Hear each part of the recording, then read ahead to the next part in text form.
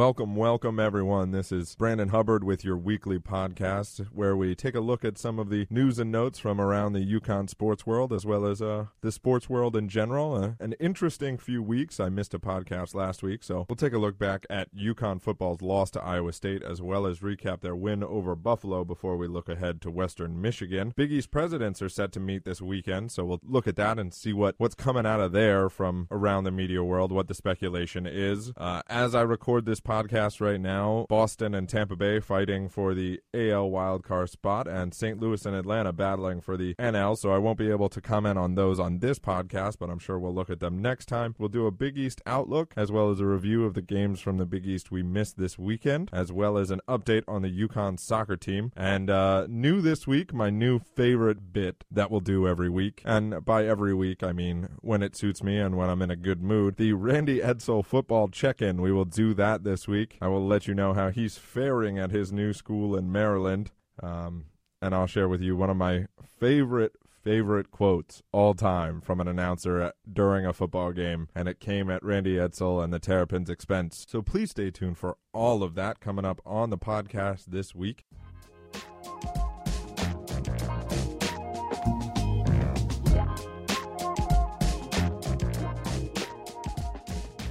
The UConn soccer team continues to impress with a double overtime victory over Yale on Tuesday the 27th. UConn is now 9-0 on the season and is now ranked number 1 in the country. In this young season, UConn already has 5 wins over ranked teams, and the last time they gave up a goal was when they faced then number 7 California when they won that game 4-1. So UConn playing some amazing soccer here in Storrs, ranked number 1 in the country. It's the highest ranking they've had in a long time, and the aspirations for this team are through the roof after last season's disappointing loss in the NCAA tournament in the first round on penalty kicks. So we'll see how this young soccer team continues to do heading further into the season, but a phenomenal start here. 9-0 to start the year, number 1 in the country. They started this season ranked number 5 and have progressively shown that they are the best team in the country. They were number 2 last week. They jumped Maryland to become number 1 in the country. I'll keep you updated on them as the season progresses, but exciting stuff here from the UConn men's soccer team as they look to capture another national championship this year.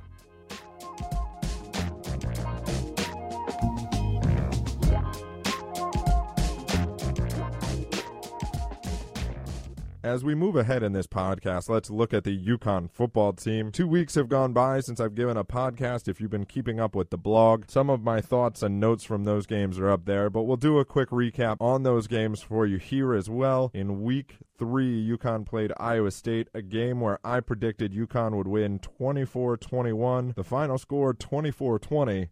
In favor of Iowa State. So I was very close in terms of the score. Unfortunately for us UConn fans, my predictions don't really matter when the final score is announced. So UConn a loser to Iowa State. They fell to 1-2 on the season heading into last weekend's game against Buffalo, a game where UConn still offensively could get nothing going, but managed to win 17-3 on the back of their defense and special teams play, and 2 huge plays from Nick Williams. McAtee had a better game than he has had, still a subpar percentage-wise of completions at 12 of 21, and Niebrick, the only other player who threw a pass, he was 0 for 1. So it appears that Paul Pasqualoni has decided on McAtee as his starting quarterback. He said as much in the press conference this week. I'm not sure I agree with the decision. None of the quarterbacks have looked great. Scott McCummings has as many touchdown passes as Johnny McAtee does in about 100 fewer attempts. I just don't know what Pasqualoni is seeing from him. He said he can read the defenses better. I would be okay with that if he hasn't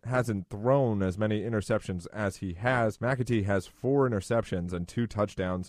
When you look at his completion percentage, he's 43 for 90 on the year. It's just under 50%. I just don't know why he's sticking with this player versus anyone else. Scott McCummings has thrown 4 passes in his young college career. He's completed 2 of them, so his percentage is higher than McAtee's, and also both of them were for touchdowns, so his passer rating is significantly higher than Johnny McAtee's. So I don't know when you're looking at that, I guess it's something he sees in practice. But if he sees something in practice and what's happening in practice isn't translating to the games, I don't know how you justify sticking with that. The rushing attack against Buffalo, I don't know how you solve the problem of them putting 10 guys in the box to stop the rushing attack. If you even have one receiver out, you're already outmatched in terms of blockers to rushers. So it's really hard to figure that out. Lyle McCombs had one of the worst games he's had. It's so hard for me to piece together what to do with this team, especially heading into this weekend when they're facing an offense that can put points on the board. They struggled last weekend against Illinois, Western Michigan did, but Illinois is a good team this year in the Big Ten, so I don't know what they're going to do. Other things bothering UConn, 4 of 15 on third down. They had 213 yards passing, but that's not good enough, and like I said, the completion percentage is not there. The only time UConn scored were on long pass plays to Nick Williams where they're short slant routes and he does the rest of the work. He looked like Wes Welker out there. And, as a coach, you see that, you put him in the game on offense more and you get the ball in his hands more because he's clearly our best offensive weapon. And the problem is, I don't know if our quarterbacks can get him the ball enough to make big plays against better teams. There are some great teams in the Big East this year. And by there are some, I mean there are 2 and everyone else is mediocre to poor. So there are 2 teams in the Big East that are going to completely shut down what UConn wants to do on offense, and they're going to have to find ways to win at the quarterback position, and I'm not sure McAtee can do that in a game. What McAtee has shown me so far this year is that he's progressing, but he's also a junior versus a freshman, and the freshmen just look like they're on the same page as McAtee is, and I don't know how you justify leaving McAtee in that situation. He's shown he's inaccurate. He's shown he has trouble hitting receivers at times. He's shown he can be erratic and throw interceptions at the worst possible times in the game, of course referencing his pick 6 against Vanderbilt when you're up by 7. That's a pass you just cannot make. It cannot be made, and he did it, and instead of the coaches going back and starting a different quarterback and getting a different quarterback in rhythm, McAtee played almost the entire game against Iowa State. He didn't take all but 10 snaps, maybe. I mean, the other guys only threw 6.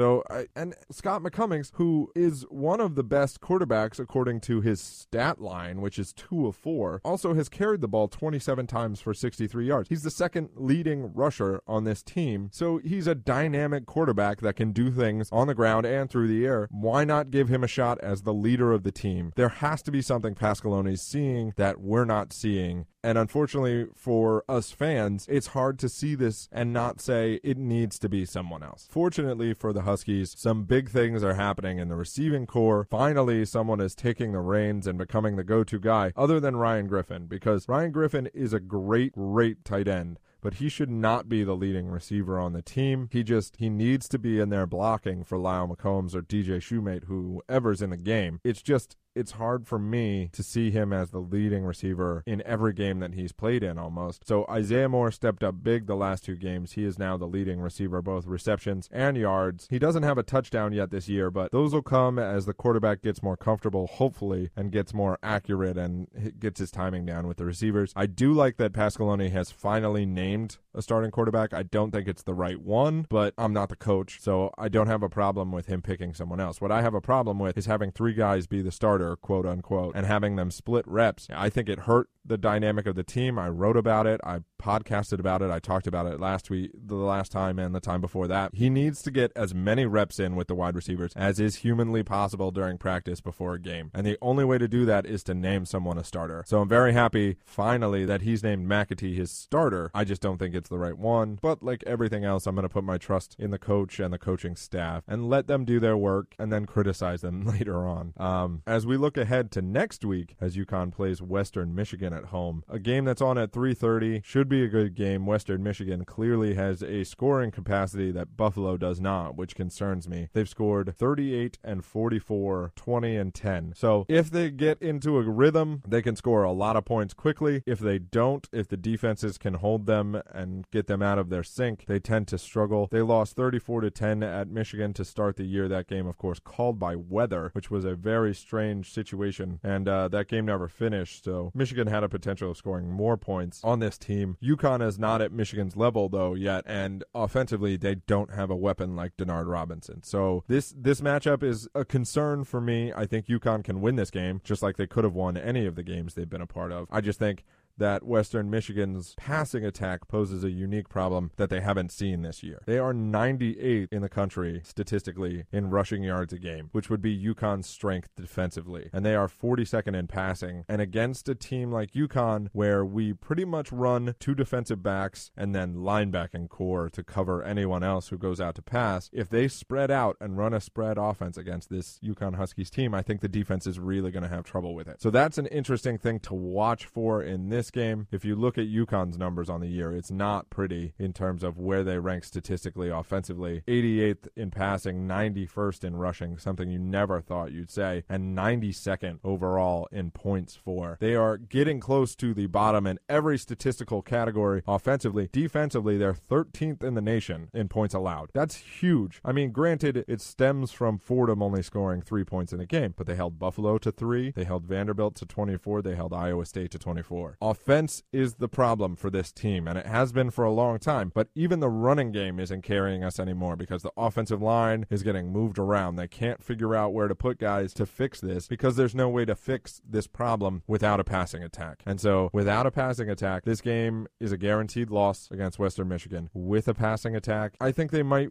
with a solid passing game in this game, with a solid passing game this week, UConn can really take advantage of this team. They give up a lot of points against good competition. They gave up 34 at Michigan, which I mentioned, and that game got ended early. They gave up 23 to Illinois, and Illinois really struggled in that game, so that could have been a blowout as well. So with a great attack offensively, with a good game plan, UConn can certainly take advantage of this and move to 3-2. A place I'm not really comfortable with them I talked about it before. I don't know that this team can make a bowl within the Big East. They're in the mediocre category, as is most of the Big East, so a lot of the Big East games are going to be good, but they also play on the road at West Virginia, at Pitt, at Cincinnati. Cincinnati, the best passing attack in the Big East besides West Virginia, which is hard to believe because B.J. Daniels at USF is pretty solid. USF comes here, so those are four potential losses. I think they can beat Pitt. I think they can beat Cincinnati. USF is an interesting matchup for us. I don't know how that one plays out just yet.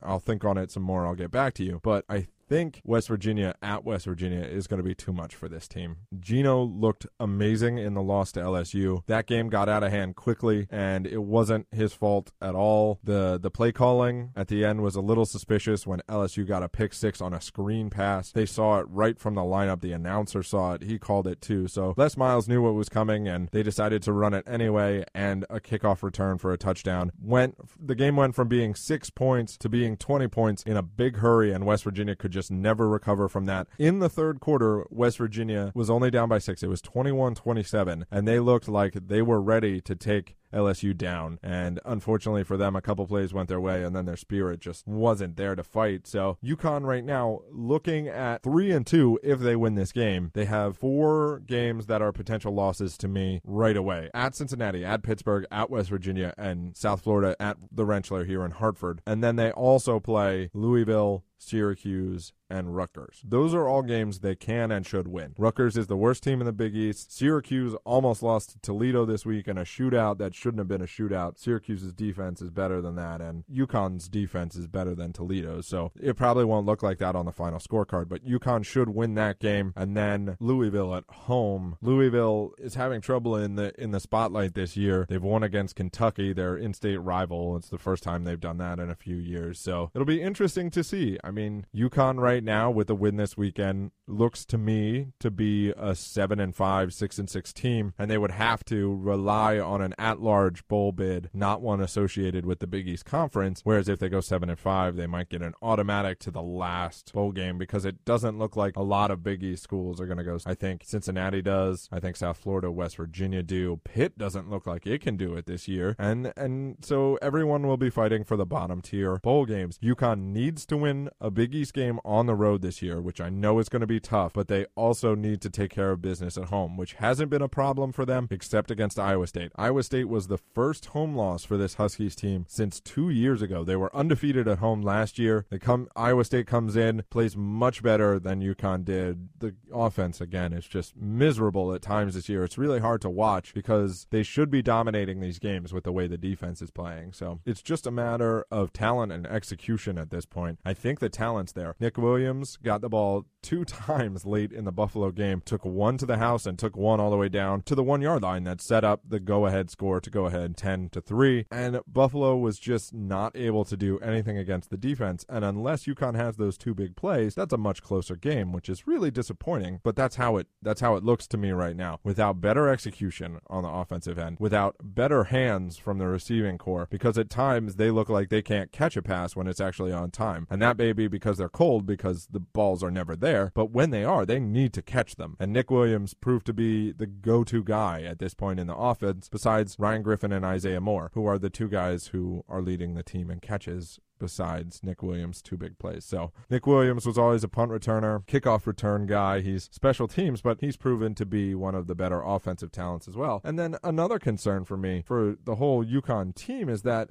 Dave Taggart last year was the go-to guy to score at all times. He's 5 of 8 this year. And that may be because we've asked him to hit 4 40 to 49 yard kicks, but he's 1 of 4 from that range, 40 to 49, which was not his struggle area ever. And he's 2 of 2 from 50 plus. So he's got the range. I just don't know. He had one blocked, but 5 of 8 is not going to do it, especially when your offense is having as much trouble as this UConn team is having. So that'll be key as we head into the future games. And I think UConn wins this Western Michigan game. I think they win 24-17. That'll be my prediction for this week. And we'll look ahead to the Big East games coming up this weekend in just a minute.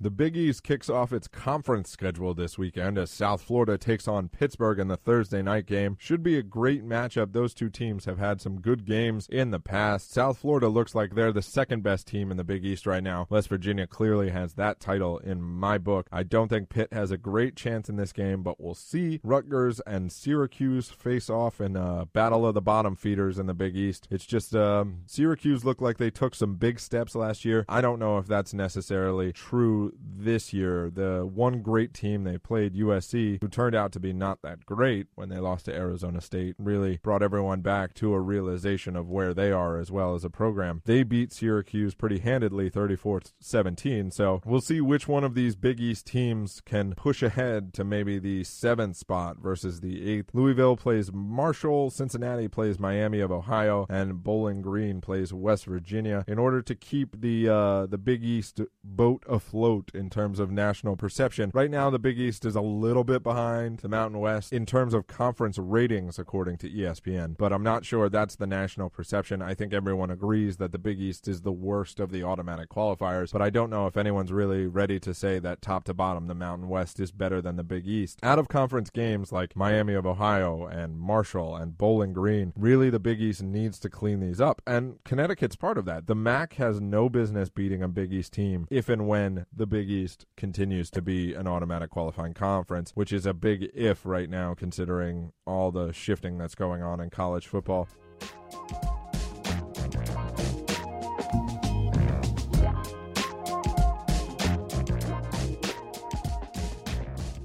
This, of course, leads me to our next topic in this week's podcast. The Big East presidents are set to meet this weekend in Washington, D.C. An interesting note here, UConn President Susan Herbst promised the UConn trustees that she will continue to do what is best for the school in terms of athletics, which is very vague, but she also said that she has committed the school to making the Big East work if it can. And that's something she has not said publicly. Recently, when the Big East presidents and athletic directors met earlier, she didn't attend, and neither did the athletic director. So this is a big statement from her. It says, look, if we get an invite from the ACC, we're still gone. But the ACC hasn't sent that out yet. And so for us, we need to make the Big East work in case the ACC doesn't invite us, which I think is big because I'm not sure the ACC goes to 16 right away. And so the Big East can invite in schools like Air Force and Navy, which are at the top of their list, and try and get them as football-only members, which at this point to the Big East is a huge deal. They want football-only members, which I think is a great idea. I think going to football-only conferences just makes sense. I don't know how you're going to continue to do this whole 17 teams in the Big East basketball conference. It's very strange. TCU is going to have a lot of trouble traveling. That's going to get way expensive for them. So I think adding football-only members is a great idea. Teams like UCF, I don't know if they're going to go ahead and do that. Teams like Houston, I don't know. We'll see how it works out. But it looks right now that everyone is pretty stable in what's going on aside from the Big East, which is why Jay Billis this week on ESPN wrote that he thinks the Big East is the one conference that's going to fall before any of the others. He thinks they're the odd man looking in when it comes to getting invited to the big conferences. And that's probably true. They have 7 members. If the Big 12 decides to expand back to 12, which I don't know if they will do, I think they want to get to 10, and then from there they'll look over. But I think if the Big 12 wants TCU, I don't know that TCU can resist that. They already switched to the Big East, but the Big 12 makes way more sense to them than the Big East does geographically. So if they get an invite to the Big 12, I don't think they don't. I think they say, thanks Big East, you gave us a shot, but you're at the bottom of the totem pole in terms of BCS qualifiers. No one from the Big East is going to the national championship if there are 2 other undefeated teams, and TCU can compete in the Big 12. I think that's very clear to me right now. I think in that totem pole, with Texas A&M gone, they're either 4 or 5. I think Oklahoma State, and Texas are the 3 big dogs in that conference, but I think TCU comes in right around number 4 with A&M gone. Right now, this whole expansion process for the Big East should be football-only members if you can get them, and then geographically teams to make a division with TCU, because you want to keep TCU. They're probably the second best team in the Big East if they were here right now, right behind West Virginia, maybe right ahead of USF, maybe even the best team, because they play better quality teams than we do. They played Baylor, and Baylor's number 15 right now. And, as a UConn fan, you're looking at Baylor and saying, we used to play them a couple years ago, and they would destroy us this year, and you're absolutely right. Right now, through 4 games, their quarterback, Robert Griffin III, RG3, has more touchdowns than incomplete passes. I'm going to let that sink in for a minute. More touchdown passes than incompletions. That's absurd. And if he's not considered as a Heisman candidate, if he keeps this up at the end of the year, it's going to be a travesty. So as the Big East, I'm very happy that UConn is going to go ahead and try to make the Big East work just in case. I think that's a great idea. I think being proactive is the one thing they need to do, and they're doing it. And I'm very appreciative of that, because it's very hard for me as a fan to sit here and not know what's going to happen. You've got 2 basketball programs that are, the women's is the best in the country now, and the men's is definitely one of the best in the country. So you've got that going for you. You've got a football team that went to a BCS game last year. And I know there's a lot of, BCS game. We went to the BCS game. We shouldn't be waving our flags too high because they went to the BCS game and got slaughtered, and they were 8-5 that year. So not the best record, but we have a football team that is the fastest growing in collegiate football history. We went D1, went to a bowl game, went to consecutive bowl games. I think it's 5 in a row now, and then capped it off with the BCS game. So that's the fastest any team's gone from D1 to BCS in collegiate football history. That's at least somewhat exciting. We do have kind of the New York market off to the side, which is intriguing to other conferences, but the ACC is fighting with Boston College right now. Boston College does not like UConn. That's one of the reasons why they left the Big East. Boston College doesn't want UConn in the ACC. That has been very clear from when Boston College joined the ACC. They don't want UConn. And so if the ACC does want UConn, they're going to have to deal with all of that. So it's in UConn's best interest just to do what's best for them right now, which is to solidify where they are in case it doesn't work out. You build your barricade to make sure you can withstand the storm, even if what you want to happen doesn't necessarily pan out. I like what they're doing. I think it's great that they're going after the ACC. I would love to watch a UConn-Duke game and a UConn-North Carolina game every year. And to be honest, the UConn-Pitt games, even though they've lost a lot of them, UConn-Pitt games are some of the most exciting basketball I've ever seen on television. And then, of course, UConn-Syracuse. There's almost nothing better with, the 6 overtime game that I've watched on ESPN Classic 1,000 times, just hoping that Jeff Adrian makes one of those turnaround jumpers in overtimes 3 through 6 in order to win those games. It's unbelievable how hard that is to watch still, and yet you can't turn it off because it's so exciting. So I hope that happens. I'm not sure it does, and so I like what the president is doing here. I think this is the best possible thing for them to do right now. And, meeting with the other Big East presidents and saying, flat out, we'll leave if we get the opportunity. If not, we're here and we're ready to make it work with you. And I think everyone can respect that right now because everyone wants to leave. West Virginia tried to do it. They got shot down. So they're saying the same thing. We tried. We didn't make it. Now we want this to work because it's in our best interest.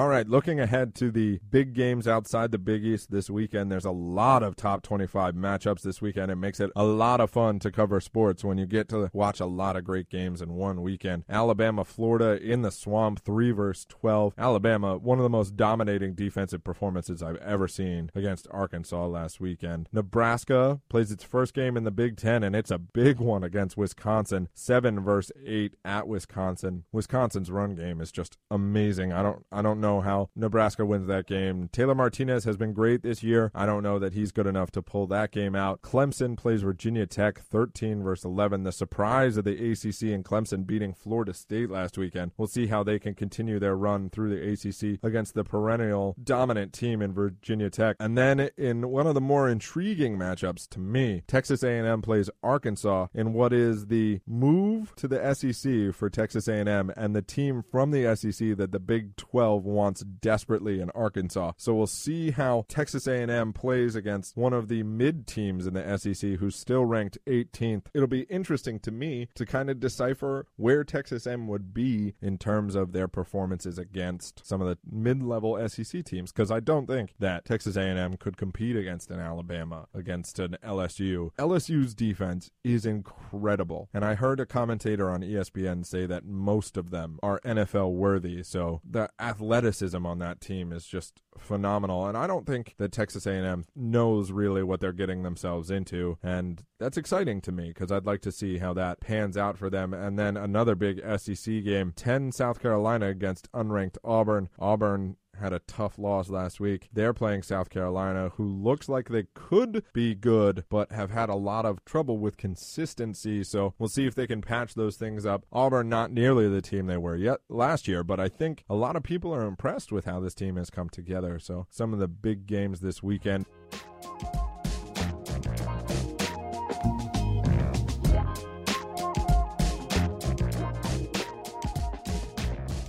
Finally, on the college football slate, we have the weekly Randy Edsall check-in. It's my new favorite thing. I'm not a bitter person usually, but I gotta say, it does make me happy when Randy Edsall loses, and I think everyone in the UConn Nation understands that. I don't know if everyone feels the same way as I do. Listen, I love the coach for what he did while he was here. He did an amazing job turning this program into what it is today, but the abandonment and the way he went out really left a sour taste in everyone's mouth. And so to see Temple beat them 38-7, just a great game to watch if you're feeling even a little bit bitter, which I was. And, you know, Randy Edsall lost to Temple last year with UConn, a game they should have won, and they just never really got close in this game. Randy Edsall falls to 1-2, their only win, the first game of the season against Miami, and that win isn't looking so great anymore either because Miami's having a really tough time. They lost to Kansas State this week, so Randy Edsall's team in a little bit of trouble. They're in the same predicament that UConn is in right now, and that their record really doesn't put them in a spot to be okay in the future. Their harder games are to come. They play Townsend this weekend, which is a guaranteed win for this team, but then they play Georgia Tech, Clemson, and Florida State, 3 ranked teams in a row, 2 of those on the road. They play Notre Dame this year. It's going to be really hard for them to come out a bowl eligible team, especially in this ACC that is better than it has been in a long time, and that hurts me to admit because I don't necessarily like the ACC very much with what they've done to the Big East and continue to do to the Big East, but it's much improved this year from the past, and I promised I would share this with you. At the end of the game against Temple, the announcer who was calling the game said, "So much for pretty uniforms," and I assume everyone has seen or at least seen a picture of the Maryland uniforms, and they are pretty out there and outrageous and colorful and all of those things. And so I could not stop laughing.